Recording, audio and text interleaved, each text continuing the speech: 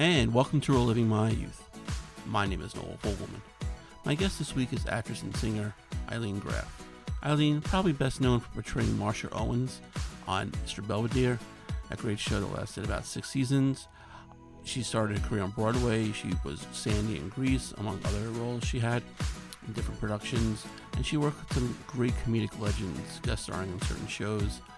John Ritter on Three's Company, Robin Williams on Mork and Mindy, and she co-starred alongside Rodney Dangerfield in Ladybugs, that great underrated movie.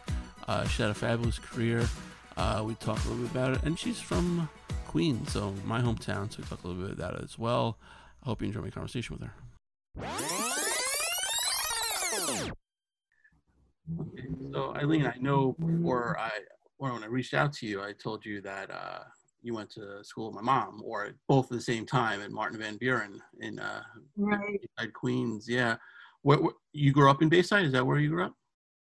No, I grew up in Glen Oaks Okay. and in Belrose. Okay. Uh, yeah, so Bayside is a little north of where I was. Okay. But Van Buren, and sadly, Martin Van Buren has been hit, the families have been hit very, very hard by the virus. In fact, Queens Village has one of the highest rates of coronavirus in the state. So it's been really hard on the school community. Yeah, I can definitely imagine, and also the budgets of the schools are going to be hit pretty hard during all this, and it's really really sad. My wife teaches in Connecticut, and they're going through it, Oh, and it's all of it. My mom was an educator, so she retired a couple of years ago. But yeah, it's sad to see all the ramifications from all of this. yeah. Yeah. So driving by, like on Hillside Avenue, where we go when we would pass the school, and then they had this clock that was up against the wall outside, and Right. yeah, so she told me that they had a choice between that clock and a swimming pool in the school, and they decided to go with the clock outside.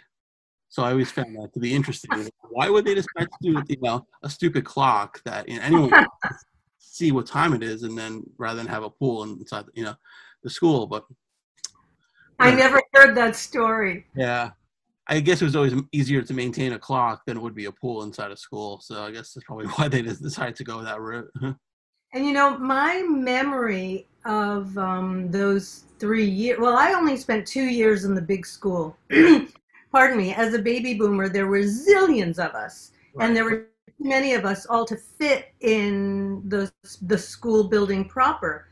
So in our 10th grade year, there was a whole bunch of us that didn't even go to the building. We went to what they called the annex, which Okay. was in Jamaica. Okay. So we had to get on a city bus and go all the way to Jamaica to be in this completely other building. I don't even remember if it was a school building or not.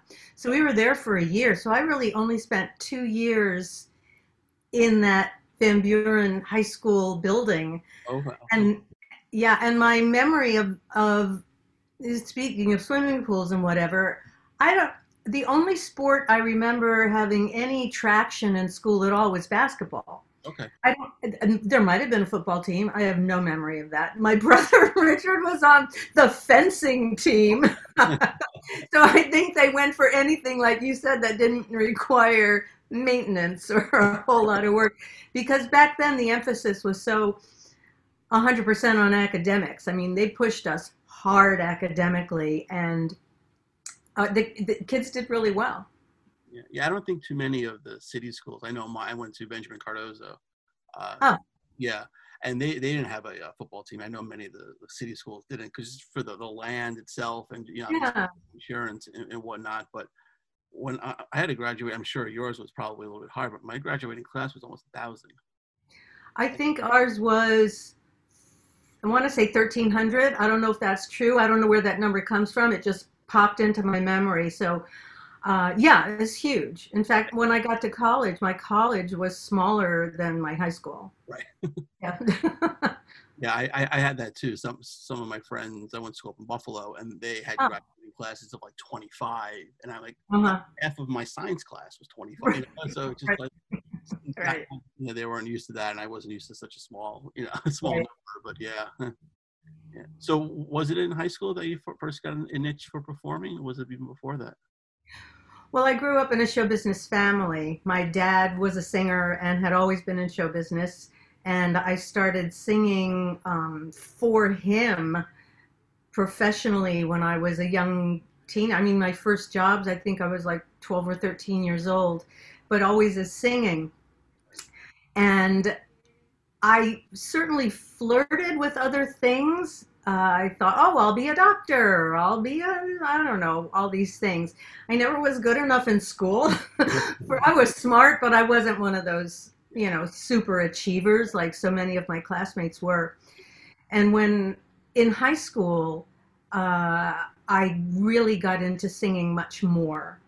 We had a very wonderful folk singing club. That was very popular in the late 60s. Pardon me, mid late 60s was folk music. And we had a great folk singing club. We had jobs, we worked, we really did very well. So that gave me a wonderful outlet for singing. I learned how to play the guitar. And then in my senior year of high school, I got to be my very, very first musical ever because at Van Buren, again, I think probably because of budget concerns, there was only one show a year and it was only for seniors. So that was my very first show, not till my senior year of high school.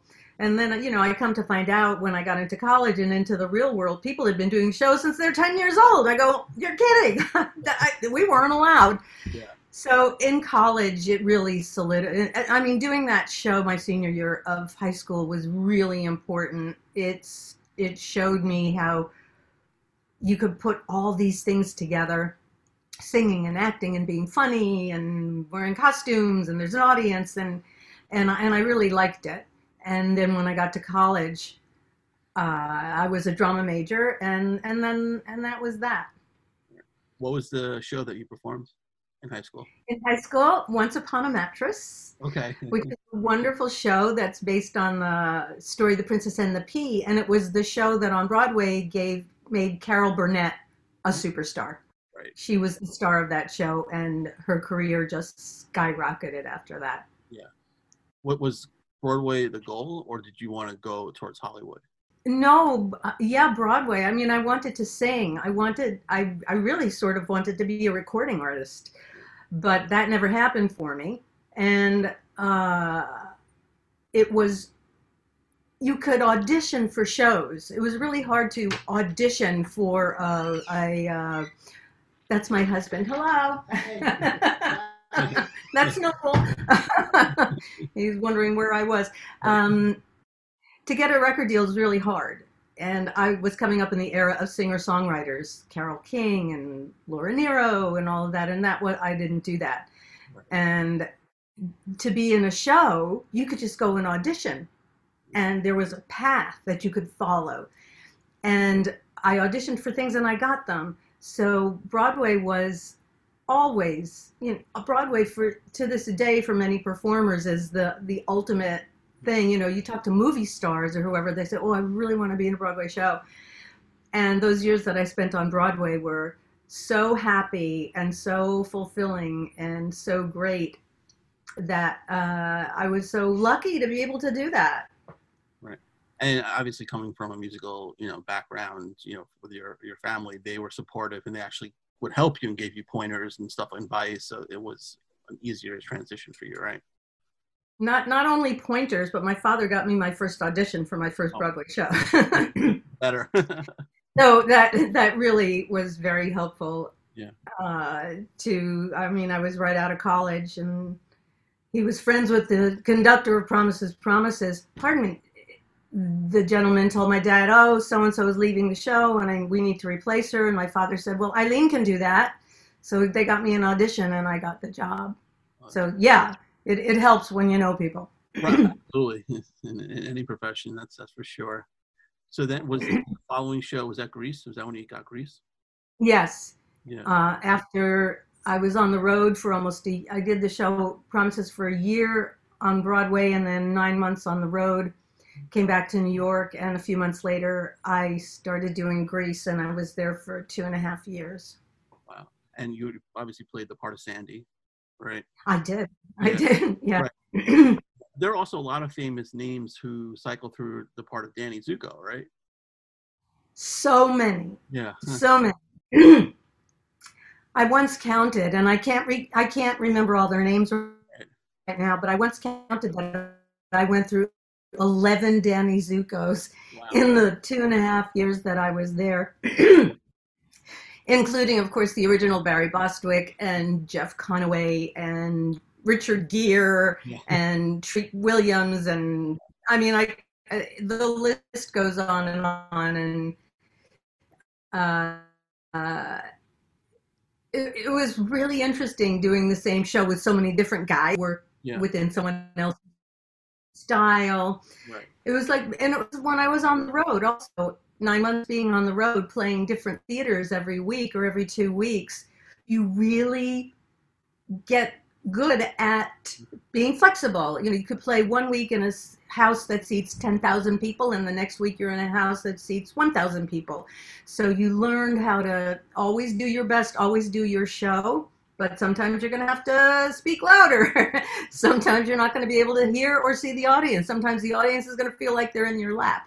That's really great experience to have. Right. And then with the traveling, obviously the lighting, maybe the stage is a little different, a little creak, and dealing with all the different actors, you'd have to kind of adjust to them. So yeah, it definitely kept you on your toes, I'd imagine. Well, when you're on the road, it's always the same actors. You know, the company travels together in a touring company.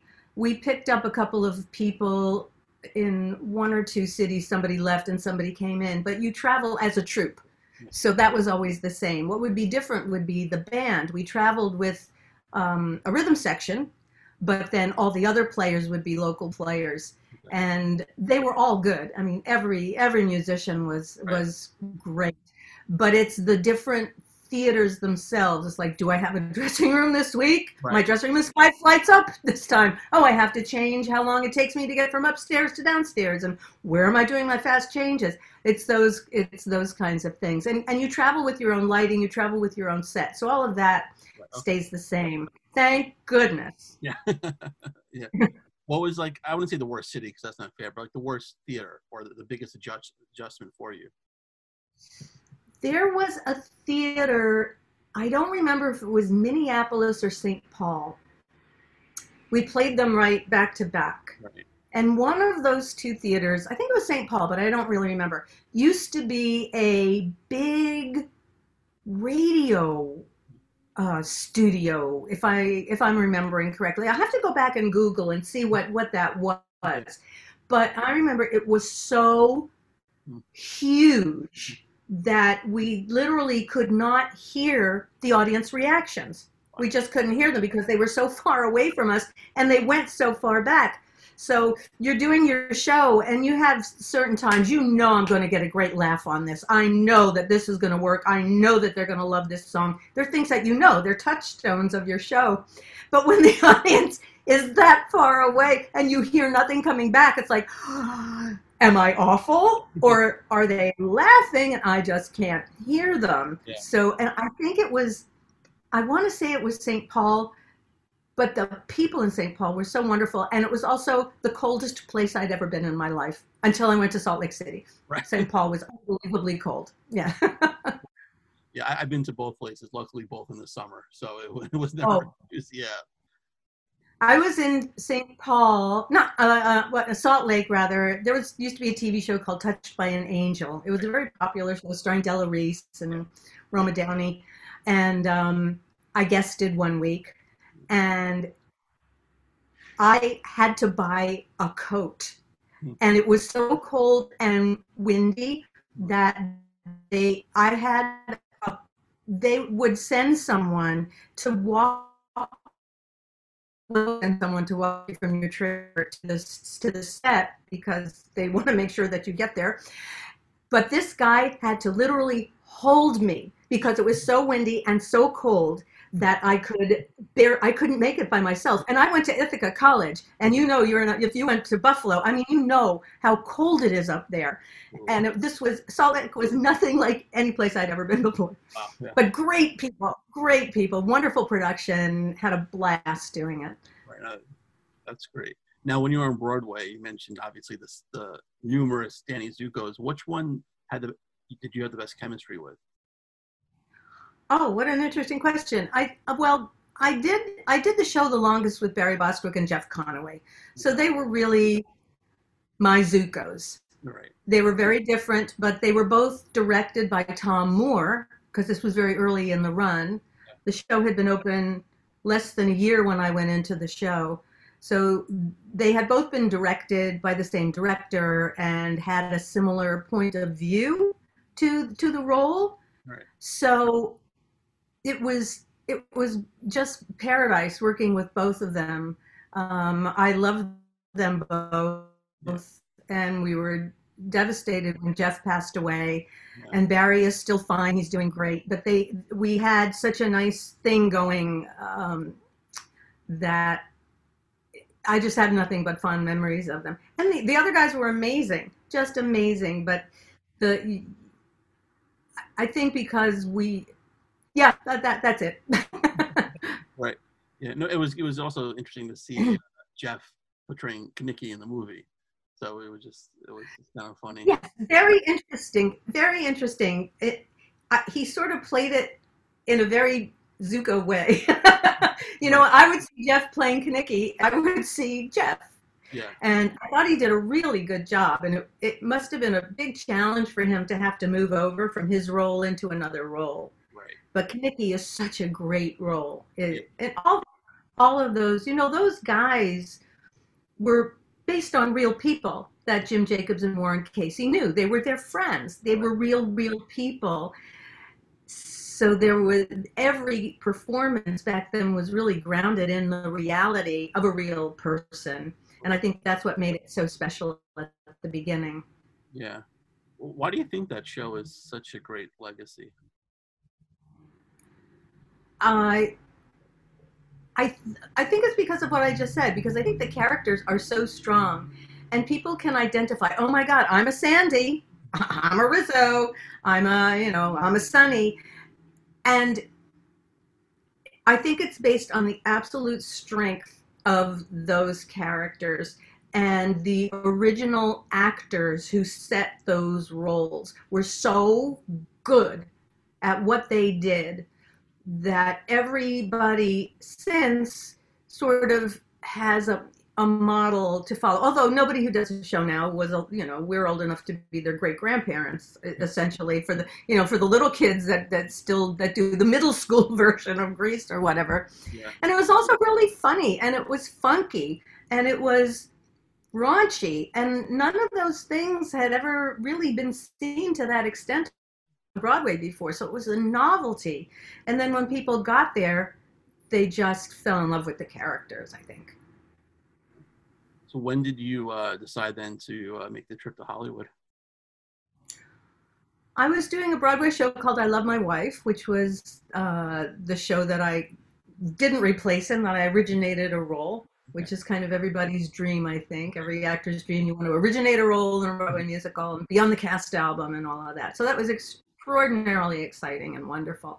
I'd been with the show for coming on to a year. It was a year, a little more than a year.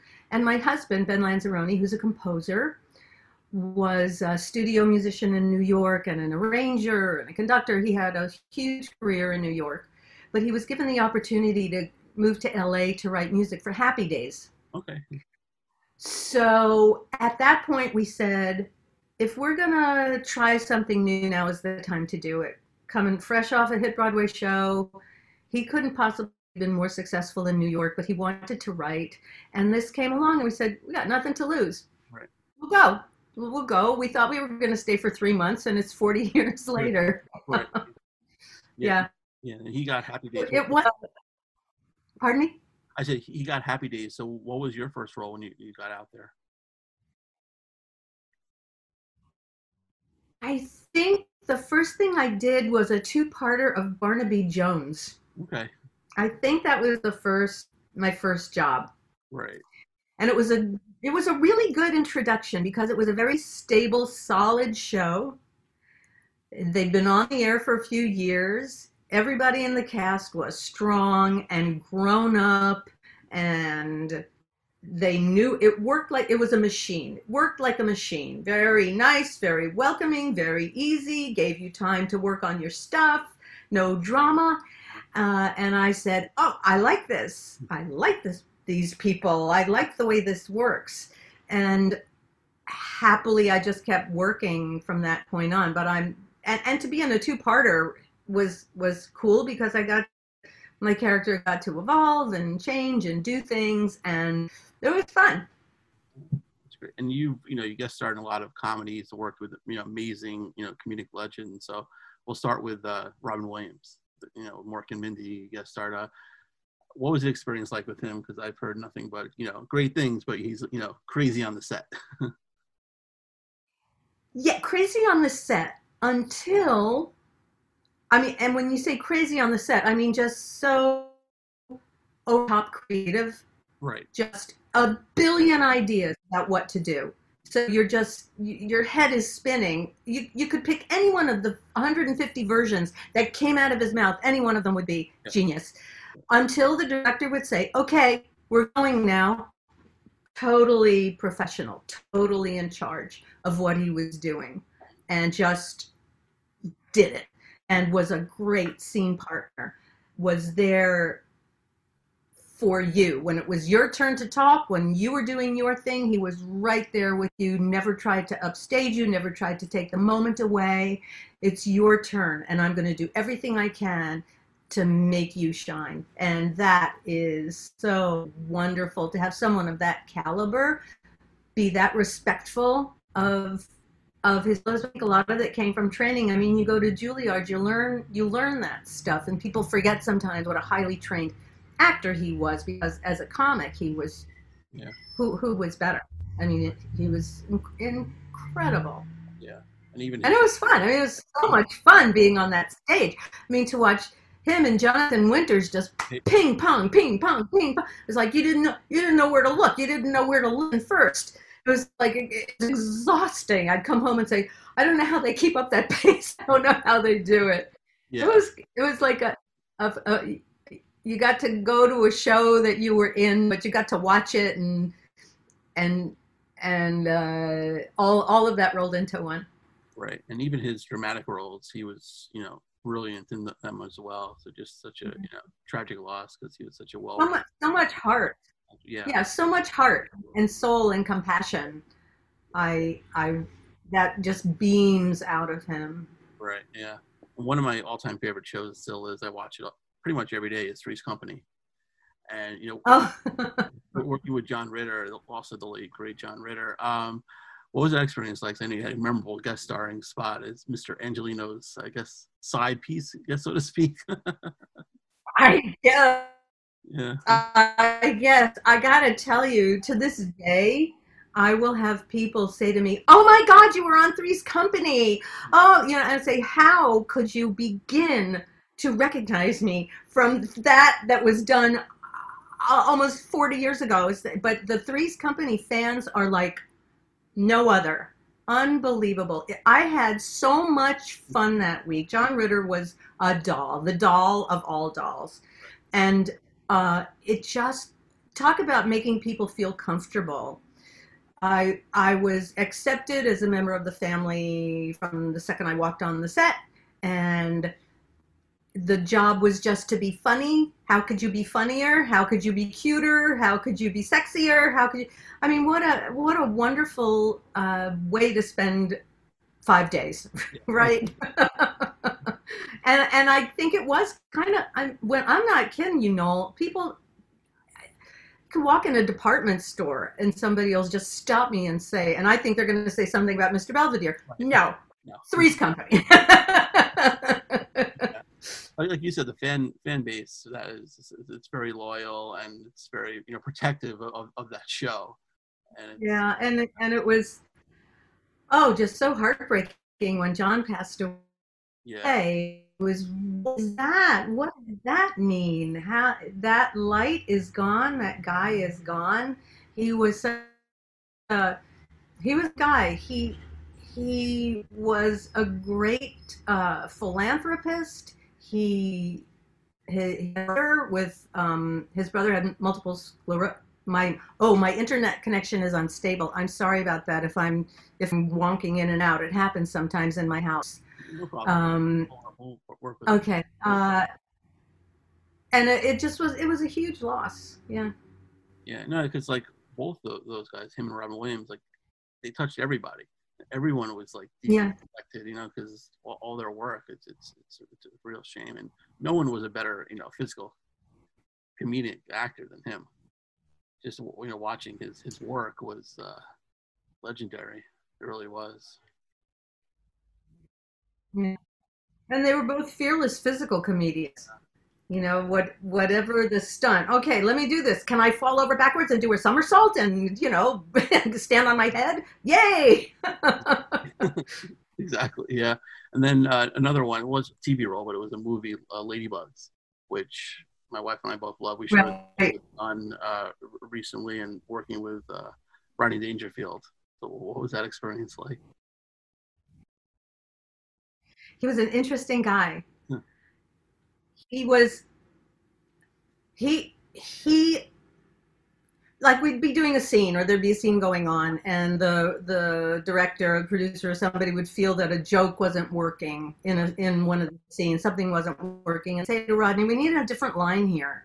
And he could just rattle off 5 or 6 different lines, pick what you want. I say, how do you do that? He says, that's what I do. I'm a writer. I do that. What I can give you whatever you need. Just tell me what you need. And I saw him do it more than 2 or 3 times, where whatever he would come better than what was there originally, and just pick and choose. What do you want? Tell me what you want, and I can give it to you. I loved that part of working with him, is seeing again, and it's that creative mind. How does it work? How does it spit this stuff out? Yeah. Yeah. And then, your son in the movie, the late Jonathan Brandis, who was, a brilliant young actor. How was he on set? Because he was a great actor. It really, really was a tragic loss. Jonathan was it was a gut punch. He was a great kid. He was super smart and a student of film. He knew everything. You know how there are people that know every stat from baseball and those guys. He was that way with the movies. He knew everything about the movies from Charlie Chaplin on. Just every credit, who the DP was, who the director was, what kind of lighting they were using. He just loved film so much, and he was such a sweetheart and such a nice actor. He was so natural and just so wonderful to work with, that when he took his life, it's the ravages of depression. Yeah. That doesn't always show. His parents were, I'm still in touch with his Okay. parents, in fact, after all these years. Right. He was wary of medication. He didn't want to do any drugs because he'd seen too many of his friends get in trouble with drugs. And what can I say? It's something you don't ever get over, losing one of your children. I still have relationships with so many of the people that have played my kids over the years, and losing him was really hard. Was there ever did you reach out to anybody for a kind of a cry for help? Did he ever? Yeah. Do you know of?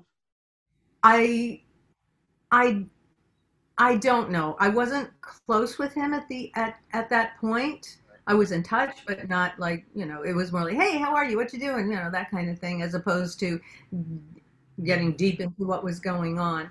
I do know that his friends, I went to his funeral. It wasn't a funeral, it was like a get together.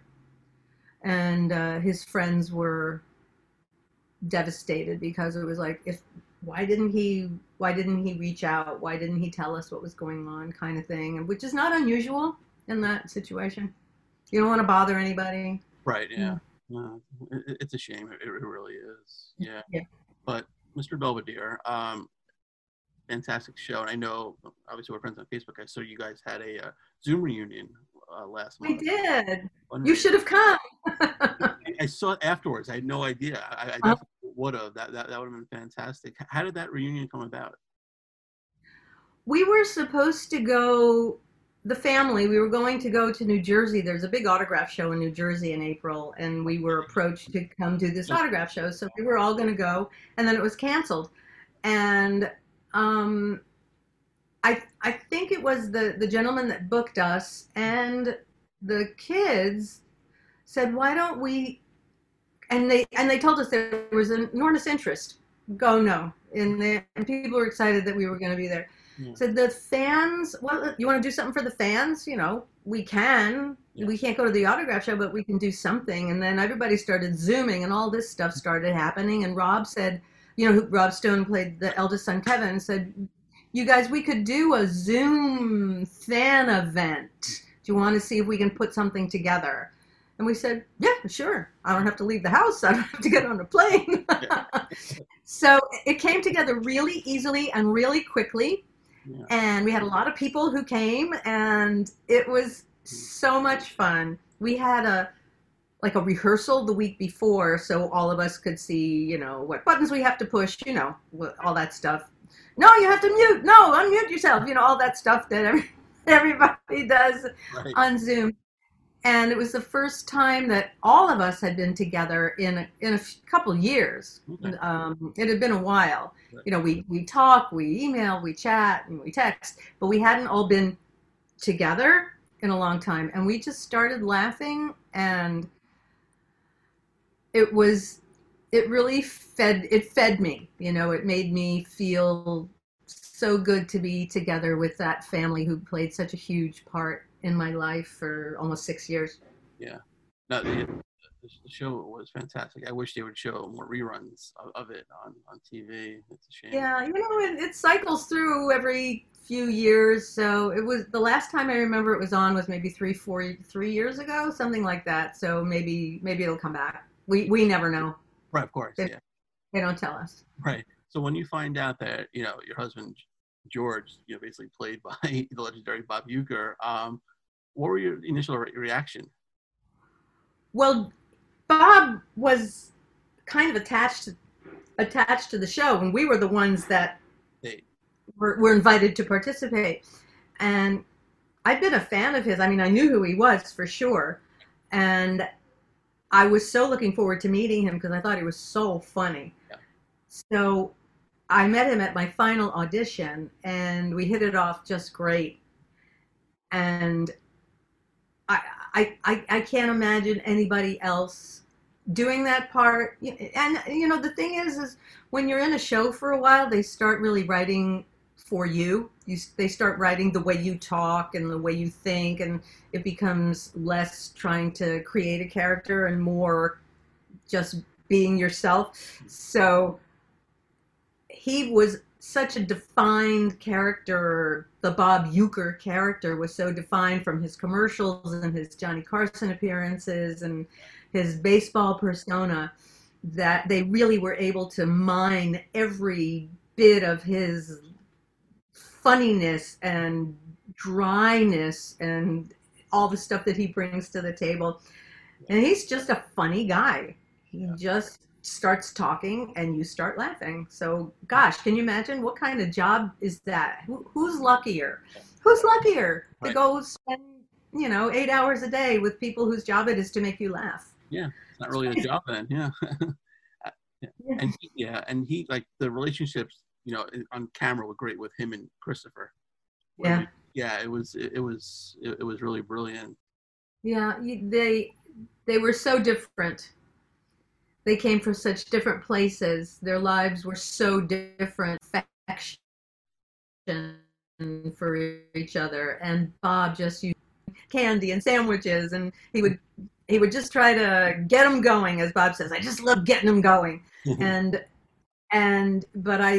But they really understood what each of them brought to the table. Right. and respected what each of them brought to the table. I know that Bob had enormous respect for Christopher and his skill as an actor, his technique, his work ethic, his persona, his training, Right. and Christopher loved how funny Bob was. And he loved that he had such a strong persona and that he could just make us laugh by saying one word. They had a great thing going. Right. Absolutely. Out of all, like, the comedic, stars you worked with, who made you laugh the most? Oh, Bob. Bob. Okay. Oh, yeah, Yeah. definitely. It went on for years that he made me laugh. It's not like you guessed on a show with Robin Williams. I did 3 episodes of Mork and Mindy. Right. Yeah, I laughed a lot. But that was 3 weeks. Bob kept me laughing for almost 6 years. So I think that was pretty good. Right. Absolutely. And the show had probably one of the best theme songs of the 80s, no question. Very. Isn't that something? Catchy. Yeah. Yeah, identifiable. Gary Portnoy and that the whoever thought of Leon Redbone deserves a medal. Yeah. Because that voice, who would think that voice would go with this little song? But it was the perfect choice, and it's so recognizable, and people use it all over the place. It's so cool. Yeah. Yeah. Can you watch yourself on camera? Like if one of your like movies or shows come up, can you sit there and watch yourself? Now I can. I can't when I'm doing something because it's just too painful. And then I'll watch something that I did a long time ago and say, oh, what was I so nervous about? I was adorable. I did a good job. What's the problem? Right. But I need the time. I need the distance of time to be kinder to myself.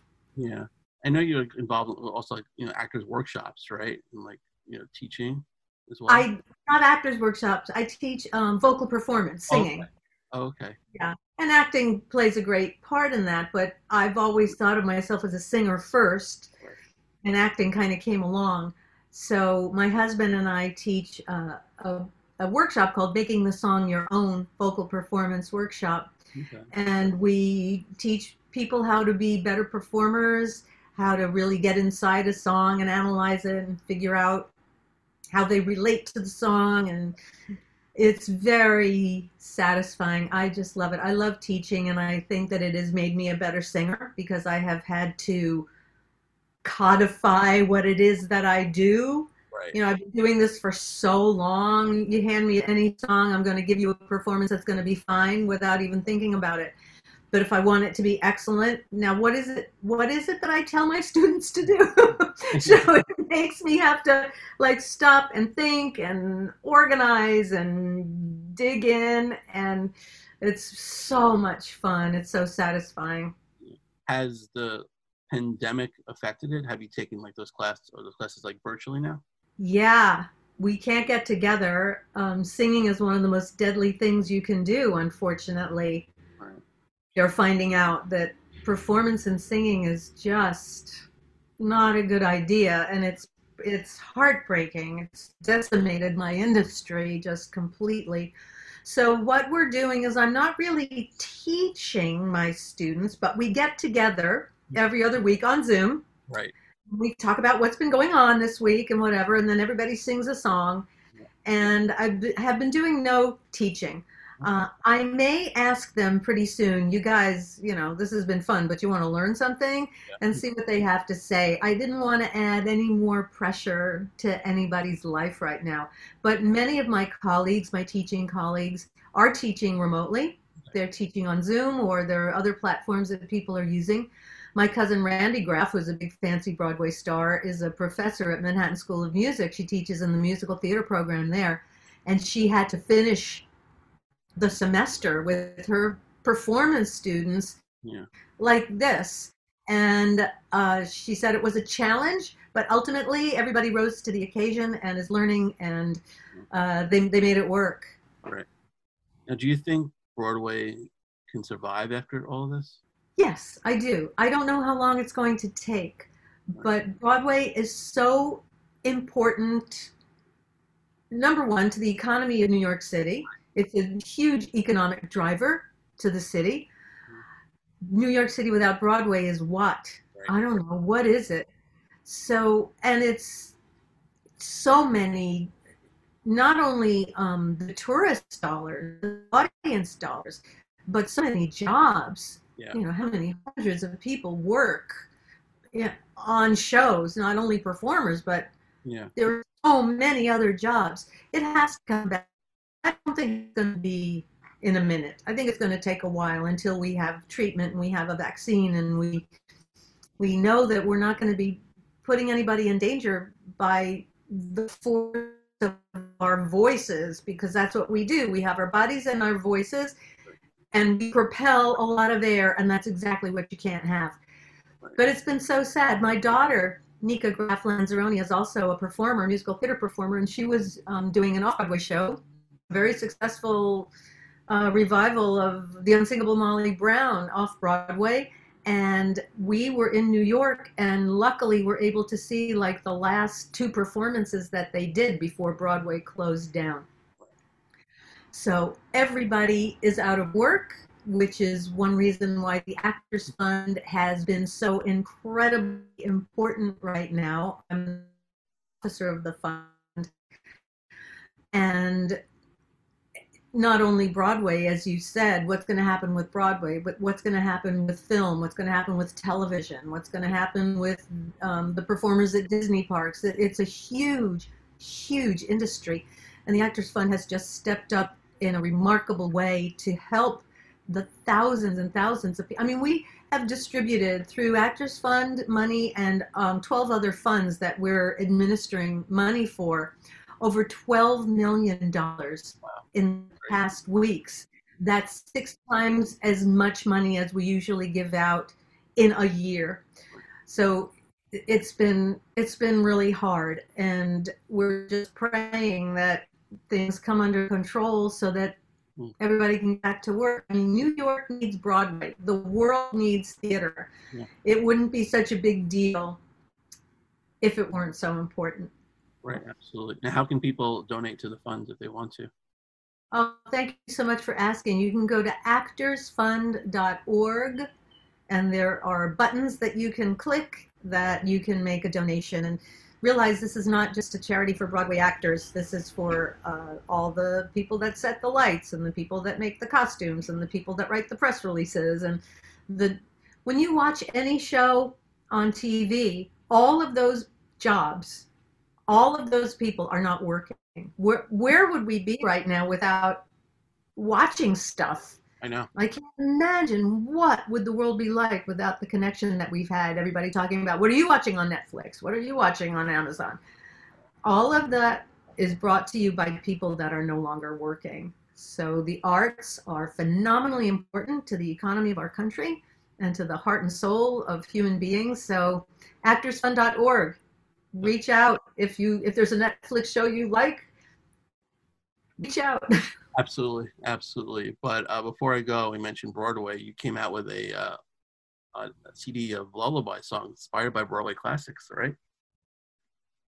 Yeah, well, quite a while ago now, but it's called Baby's Broadway Lullabies, and we took Broadway show tunes. My husband's a brilliant arranger, and we turned them into lullabies for babies. And we were nominated for a Grammy for our CD, and it's beautiful, if I do say so myself. And it's still available on CD Baby, and yeah, give it a listen. It's really nice. Yeah, I've heard some of it. It's really good. Thank you. Nice for your new baby, huh? Absolutely. Rather than hear the same one or two tunes every night. Yeah, that's for sure. But Eileen, this was great. I really appreciate your time. Yeah. Thank you so much, and best of luck with everything. Thank you, Noel. Thank you for having me. Stay healthy, stay safe, stay home, wear a mask.